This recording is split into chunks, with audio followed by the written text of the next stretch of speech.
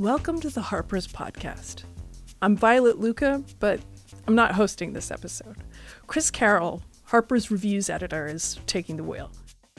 At least 1/3 of every issue of Harper's is focused on books in some way, either excerpts or criticism, and one of the mainstays of our books coverage is the aptly named New Books column. In this episode, Chris moderates a discussion between the outgoing author of the column, Claire Messud, and the incoming author, Dan Piepenbring. They discuss their critical influences, the nuances of the New Books column, and changes in the world of publishing. So the coverage of books in the magazine goes back to as early as the late 19th century. Between 1886 and 1889, there was a section of the magazine called Literary Notes, which was a kind of a freewheeling survey of the literary landscape, which would bring up recent titles that were coming out and then kind of have snarky opinions, and also was maybe a bit of a social diary as well. I think very much like in the Old English mode. And then I think we got a bit closer to the form as it exists today between 1940 and 1967, when there was a sort of a very long column called The New Books, which was written by a single columnist, and it was more of an exercise in voice, I think, but was, also strong and opinionated, and would draw on a number of different books, and was then itself followed by a short section called Books in Brief, which was almost like a series of briefly noted, basically discrete reviews. Some of the columnists included Gilbert Hyatt, as a classicist, I think, who had a book called Poets in a Landscape, which New York Review reissued. And this was also the period in which Elizabeth Hardwick wrote this famous essay for a special supplement in Harper's that was edited by Bob Silvers, who was then, I think, an associate editor at Harper's. And that piece was called The Decline of Book Reviewing, and was famously scathing, and really took the Times Book Review and the industry to task in general. And then not that long after that, Bob went on to co-found the New York Review in 1963. And then the column, as it exists today, really starts around, I believe, 1999 with Guy Davenport. And I think that the editor at that time was John Jeremiah Sullivan. Davenport's columns were absolutely wonderful, and I think that, he was this ideal combination of both a fox and a hedgehog. And I mean, he had this incredibly wide-ranging purview. He could speak intelligently on almost any number of subjects, but could also just drill down so deep into them. And I think even sometimes you read him on books that are themselves not particularly interesting, but he just takes it as an occasion to talk about the subject in a way that is more interesting than the book itself did. It was funny and erudite, and he was followed by John Leonard, who wrote the column for many years, also a wonderful reviewer who, would sometimes do something like 20 books in a single column. You would have a book dispensed with in a sentence, followed by another book dispensed with in a phrase, and it was different, but also wonderful. And from there, the column has continued on with people as included Josh Cohen and Zadie Smith, Christine Smallwood, Lydia Haas, Julian Lucas, up to you, Claire, and now also you, Dan. Claire, I think as the outgoing columnist, I wondered maybe if we could start by talking just a little bit about, what it is like to write a column like this full time. What guides you when you choose the books? I did the column for, I guess, 2.5 years, right? And I think the variation in how the choices were made, but also in what there was to choose from. There are months where, there are just 10 things that you'd love to write about. And then there are other months that are a little more fallow. And that has to do in part with the publishing schedule, I guess. But it's also just surely subjective and about the things that each one of us might find interesting. I think it really varied, the matter of choosing, sometimes, as I say, there'd be a list. You, Chris, you and I might be looking at sort of 6, 7, 8 books and or 10 books, and then winnowing it down, and then in other instances, struggling a little to find 3 books that seemed interesting, although the latter was not frequent. But then I think it's a matter also of balance. We were trying to balance fiction and nonfiction subjects, and dare I say also, because of the recurring nature of the column, sometimes the length was a factor. Sometimes you'd look and say, that 800 page biography, yes, I cannot do. Yeah. Absolutely. When you look back on I can't believe it's 2.5 years. It went by so quickly.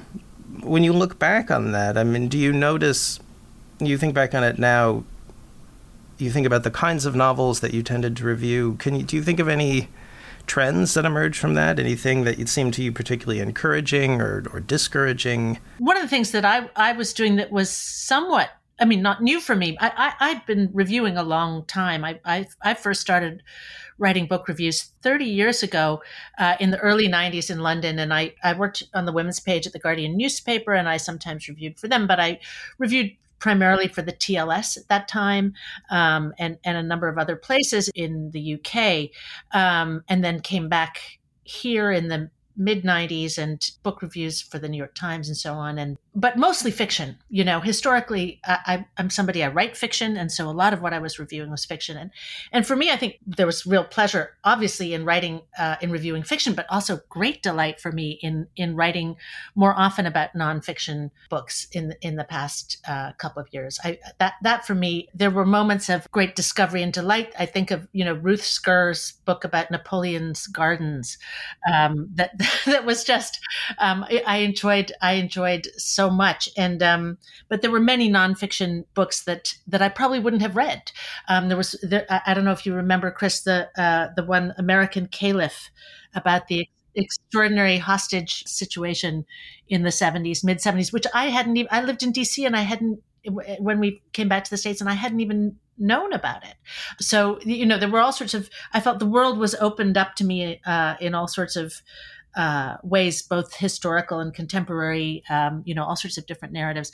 But I did also love reviewing the fiction. And in terms of trends, to read selectively in contemporary fiction is restore one's faith and enthusiasm. I mean, just to be delighted and excited about books from wonderful writers of all sorts, from all over the world, from Michelle de Kretzer or Jenny Erpenbeck or Brandon Taylor, just all these very different voices. It's exciting. And do you feel, does that have an effect on your own writing? That's a really interesting question. I don't know. I mean, I'm sure it does. I'm sure it does. Although I wouldn't be able to say how exactly. Well, maybe put it a bit differently. It's did you ever feel that the muscle that you're using to write criticism was also the same for fiction, and that they're mutually exclusive, or do they feel complementary to you? They're complementary for sure. It seems to me that once you're writing fiction at all, whether you're 19 or as I am, well into your 50s, you're reading as a writer, and I think when he was young, the reason Truffaut became a filmmaker was because he was writing criticism and going to the movies, or first going to the movies, then writing criticism. And every time he was watching a movie, he was thinking, why did that director make that decision? I might have made a different decision. What decision would I have made?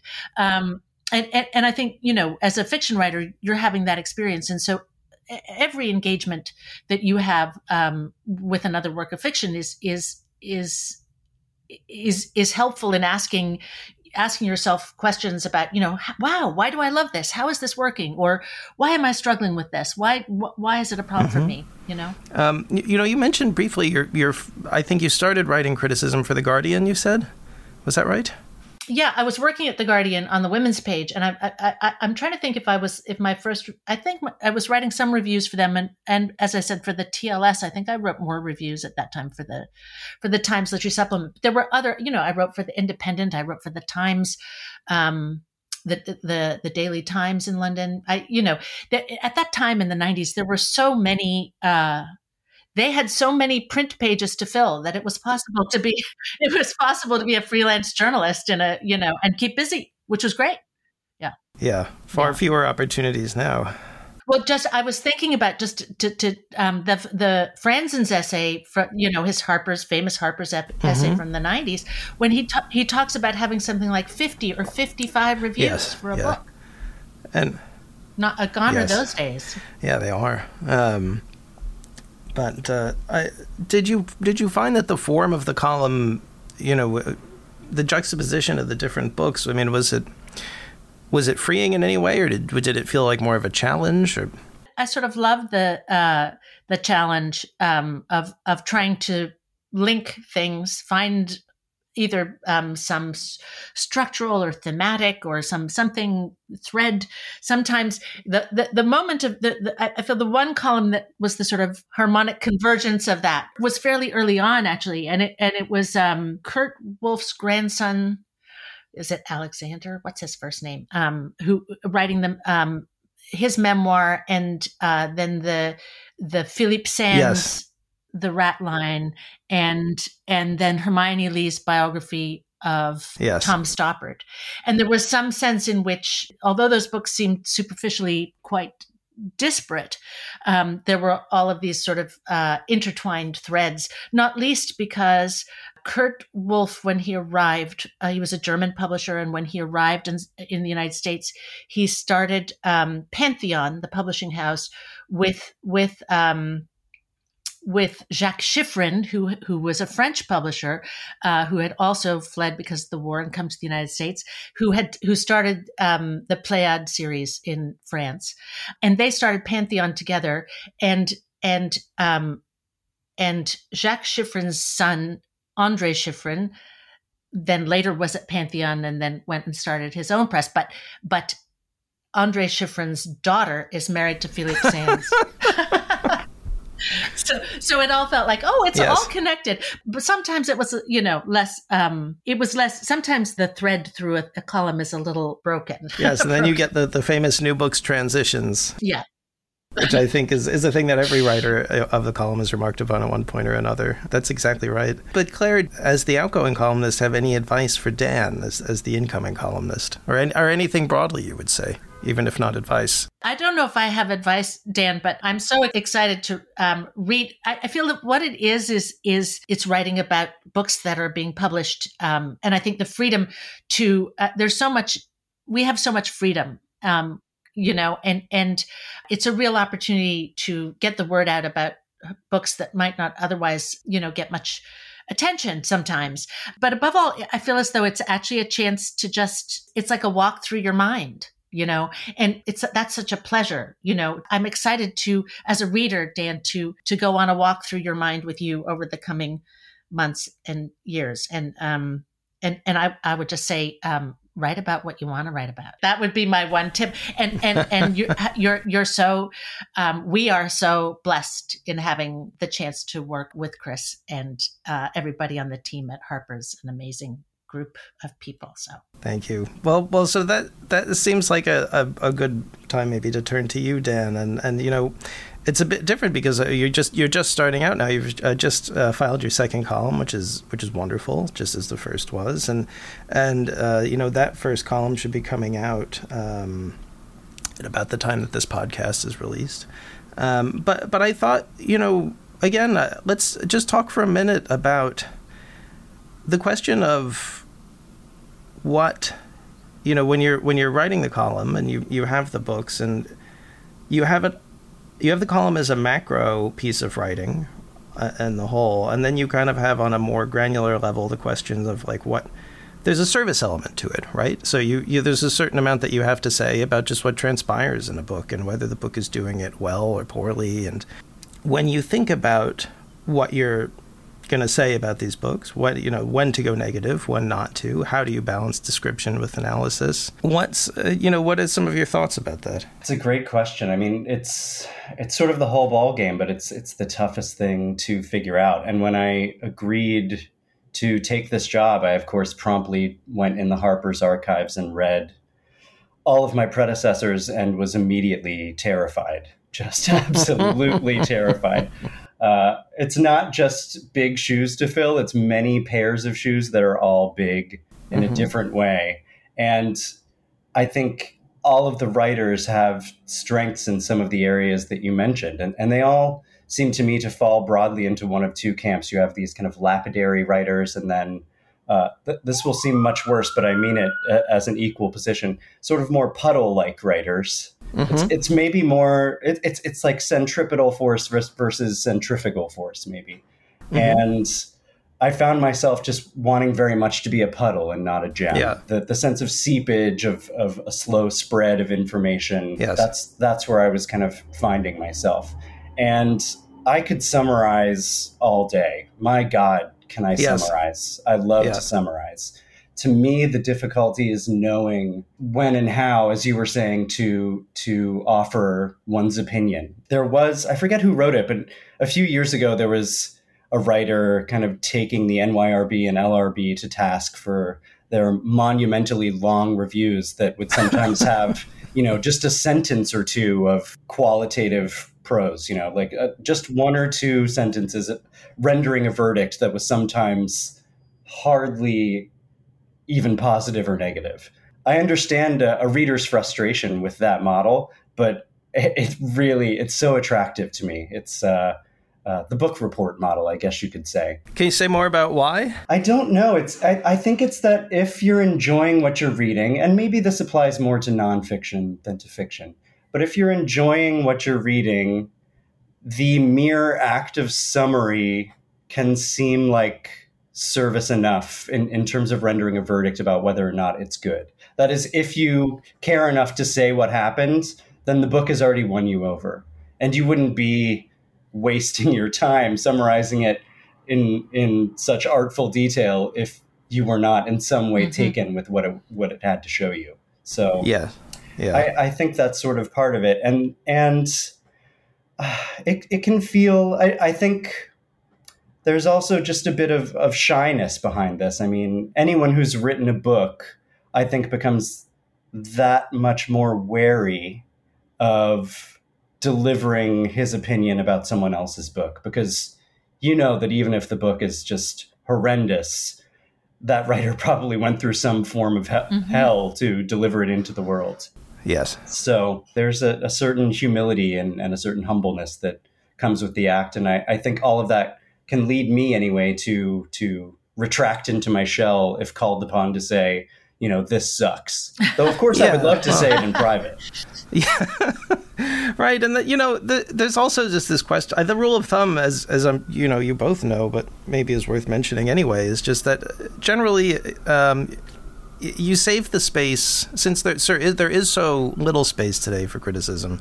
You save what space you have for the stuff that you think is good and that you want to draw people's attention to, and that if the thing is not so good, maybe you just don't review it. And the exception to that, I think in the very first issue of the New York Review of Books, maybe there's like a little blurb, there's like an editor's statement, and there's a line in there that is to the effect that the negative review is important if if the problems with the book are meaningful, if it's a meaningfully bad book, if it exemplifies a larger trend that seems like a problem in some way and that is extremely widespread and that poses some kind of a threat, or just is depressing. And also, if there's an inflated reputation, maybe, and that has gotten to a point where you want to counter it. And that, that makes sense to me. Well, there's also, as Claire was saying, in the 90s, a book could reliably net dozens of reviews. And I think there was more room in that climate for the takedown or the dissenting opinion.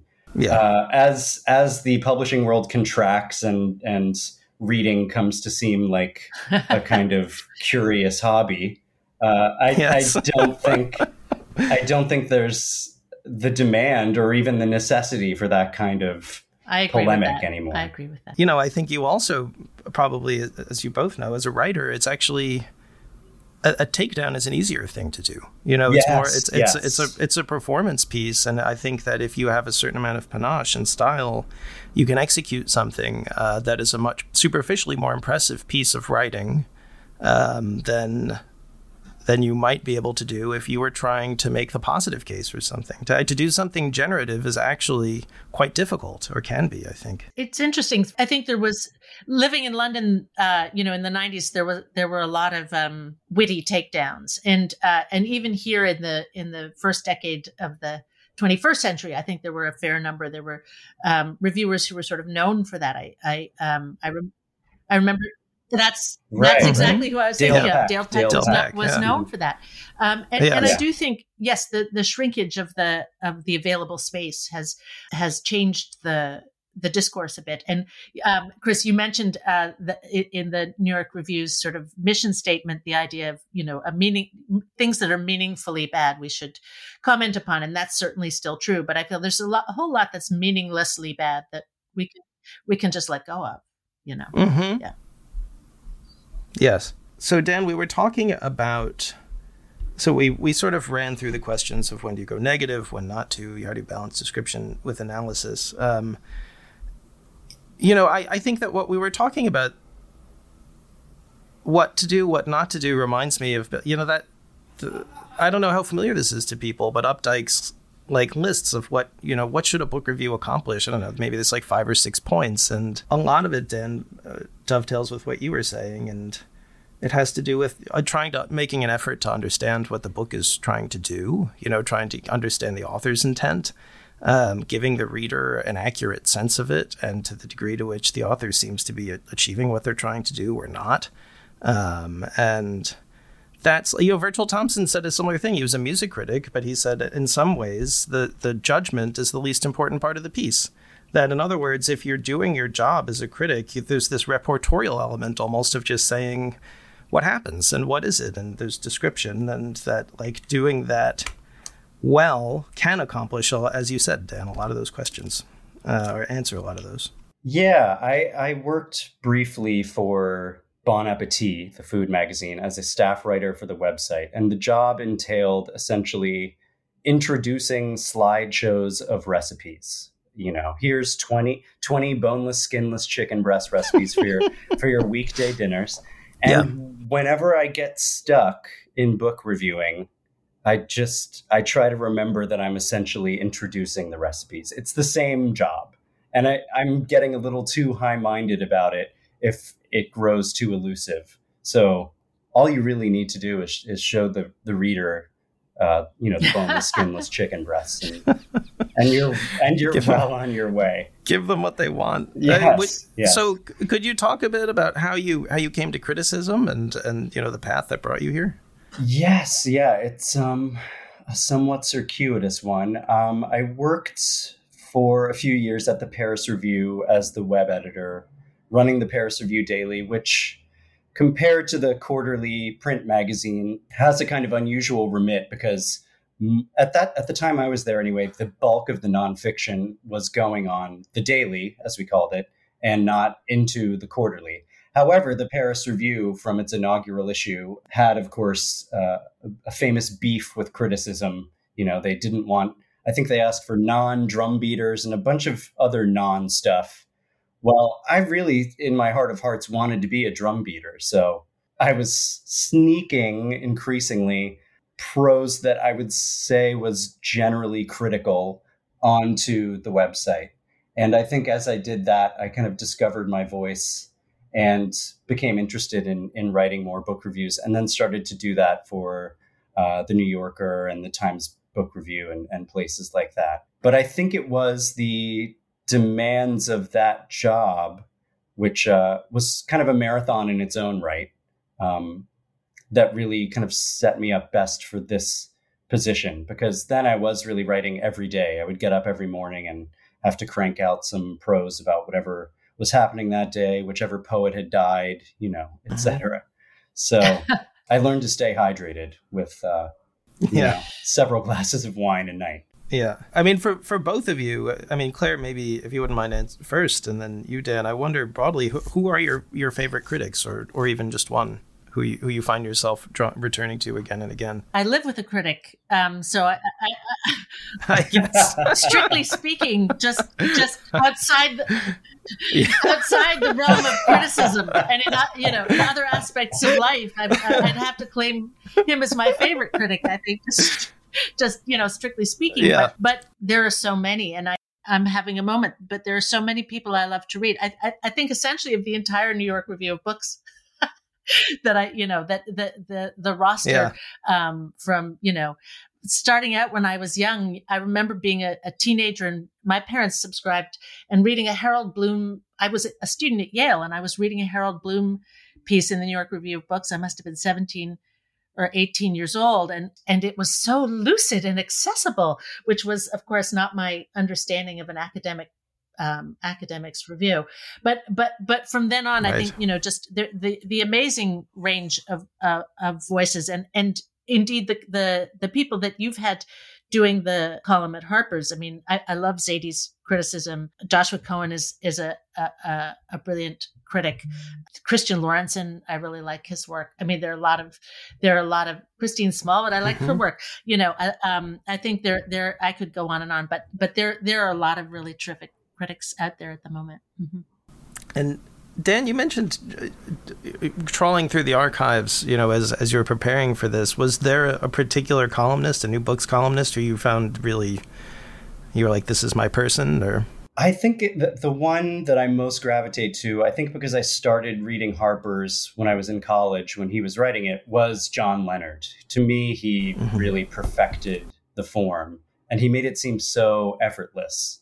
And to return to my earlier distinction, he seems to me the emblem of the Puddle-style New Books critic, where one gets the sense of all these tendrils just emerging and a kind of slowly increasing flood of erudition that never feels overwhelming. You're happy to be in that flooded basement with him. So for people maybe who haven't read a Leonard column, could you just talk a bit more about what that looks like on the page? Yeah, it's a bit tough to describe, but he has such a kind of prolix style that doesn't feel prolix. I mean, I could understand someone finding him too verbose, but to me, he just has this kind of rangy, astute style where his sentences are kind of log jammed with descriptors and unexpected comparisons, and kind of like the height of the liberal arts education kind of showing itself off. It's a bit showy. I mean, he knew so much in so many different forms. He could also write about, the latest TV drama, so he was as likely to reference something like ER as he was Shakespeare's sonnets or, some strange Renaissance era writer that you'd never heard of. So I just, his reach never exceeded his grasp because he seemed to know everything. So I really enjoyed his kind of highbrow, lowbrow blend. I thought was truly exceptional. Yeah, and he had that light touch, right? I mean, that's the thing, is that you need the erudition, but you also need to not be an ass. Yes. Yeah. And therein lies the problem. Yeah, it's not easy. And I mean, you mentioned the famous kind of transition sentences, which are, of course, the bane of every New Books columnist's existence. Yes, of course. And he made those seem just like a summer breeze, They don't call attention to themselves. They don't. And if they do, it's only because they're so good and so kind of unexpected. It's like a sharp right-hand turn that you didn't see coming. Yes. Well, I'd love to ask you, Chris, because your experience both editing the pages, but also, of course, the occasional column. You have a wonderful column in the July issue just out. Yes, which I still haven't read. I need to read it. You might have to do another. But I want to ask you, having edited so many columns, for you writing, whether it's a pleasure or whether you think, oh, it's just a duty, I've got to do it. I mean, it seemed as though you chose books that pleased you. Yes, yeah. That was for me. That was the guiding. So first of all, to answer your question, it was both a duty and a pleasure. I think on the most basic level, we just needed a column for that particular month. And I said, I had just come back from paternity leave, and I didn't think it would make sense to ambush a new columnist with a shorter than usual deadline. So I just said, let me do it myself. But it was fun. I mean, I really, really enjoyed it. And pleasure basically was the guiding light for me. And I think that I had absolutely had the experience that you, Claire, described, where this sort of three very disparate books, this sort of serendipity emerges as you're writing and thinking about them, and this kind of... it's to the extent that there was a theme between, one of the books was a kind of a book about Schoenberg by a great music historian named Harvey Sachs, and it was a bit of an odd book because it wasn't totally a biography, and it wasn't really a kind of argued thesis either. It was almost like a contextualization. I mean, I don't know if he would put it this way, but to me, it was like, for anyone who has ever scratched their head and wondered what the hell is going on here, here is a book that is going to maybe written by someone who's fairly impartial and will lead you into what can be the joys of this music. And how do you begin to listen to it in a way that sort of lets you understand what he was trying to do and what was so great about that. There's a wonderful novel by an independent filmmaker and a screenwriter named Henry Bean, which was I think published in 1981, something like that, and it's being reissued by McNally Editions, the new publishing arm of McNally Jackson, which has done a wonderful series of reissues so far.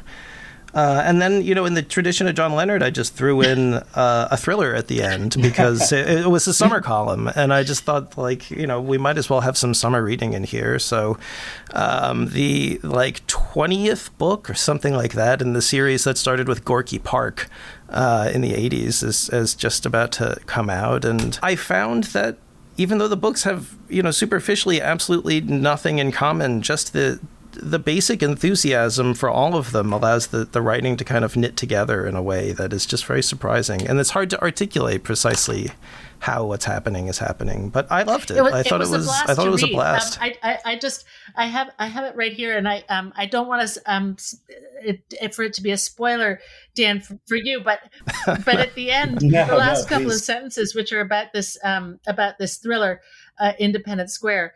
The last couple lines, the whole thing is shot through with wonderful detail of quotidian Russian life, quote, the hopelessness, the comedy, and the tragedy of it. And then Chris writes the last line, summer in a bottle.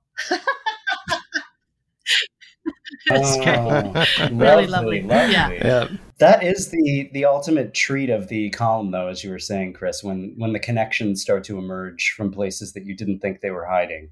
Yes. And that's the tough thing, because I think if you conceive of it too explicitly from the outset as an essay, you can give yourself fits. And I think that it doesn't really work. I mean, it can, and for some people it has. But on balance, you're setting yourself a very, very difficult task from month to month. And I think that as you read and as you write, the kind of questions happen to emerge. Or even if it's not a question, even if it's not an essayistic question, maybe there's a kind of an animating theme that ends up shooting through the whole thing, and that you as a writer can impose on it. And it's when that, it doesn't happen every time, but I think when that happens, it's a delight. And so is the whole thing. And so has editing you both been. So Claire, we'll miss you very much, and thank you so much for writing it. I feel so lucky to have worked with you and to have had the chance. It was just wonderful, and I can't wait to read Dan's columns. So thank you, Claire. I so enjoyed reading yours, and I have to imagine that it's going to be very fun to write them as well. Super fun to read. It's going to be. Yes. Yes. Yeah. You can get on with life. Yes. Exactly. You've been listening to the Harper's Magazine podcast. The music is Cut and Shoot by Febrifuge. Harper's Magazine is the oldest general interest monthly in America, exploring the issues that drive our national conversation through long-form narrative journalism and essays. To get 12 issues for $21.97, visit harpers.org/save.